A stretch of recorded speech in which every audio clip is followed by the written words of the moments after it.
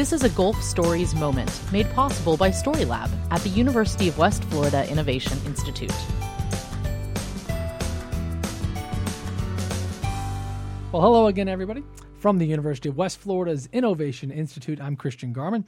Today I'll be talking with Dr. Bill Huth, Distinguished University Professor in the discipline of economics, and we're talking about smart artificial reefs. Dr. Huth, how are you? I'm pretty good. How are you today, Christian? I am great. It's good to have you back on Gulf Stories Moments.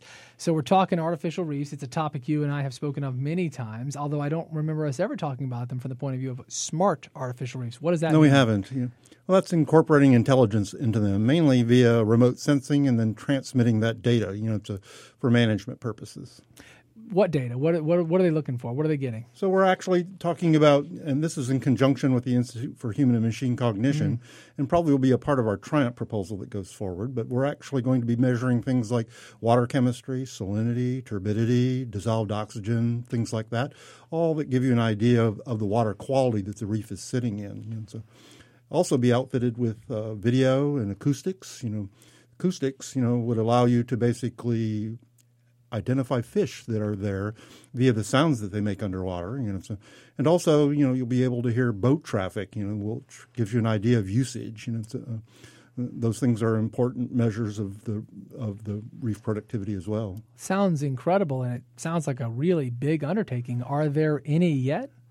They're working on some prototypes at the moment, but even actually letting the reef take water samples and then basically getting those samples and taking a look at the fish that have been there using environmental DNA. So that way you can actually get census, if you will, or maybe even abundance measures, for the reef to go into fishery management and policy making. Incredible. So these the prototypes, are they in the water yet?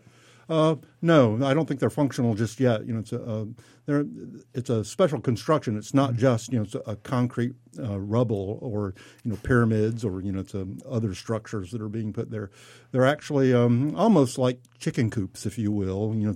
Where instead of wire, it's basically fiber optic cable that's been encapsulated.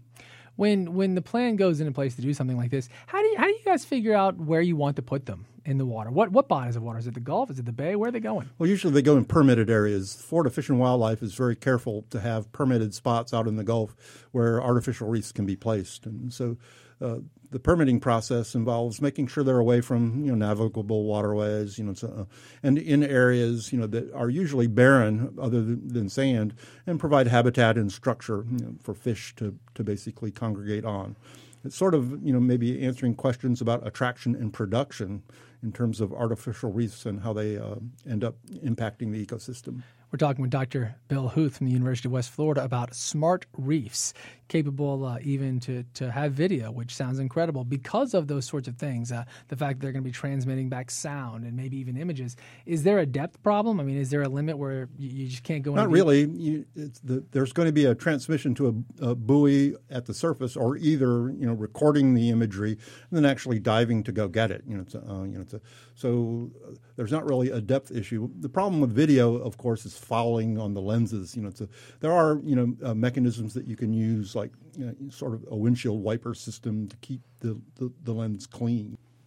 So this is a really neat project. Is it specific to here, or is this happening already in other places? Or really, I don't know of anybody. There have been some areas where they've put acoustic sensors on reefs.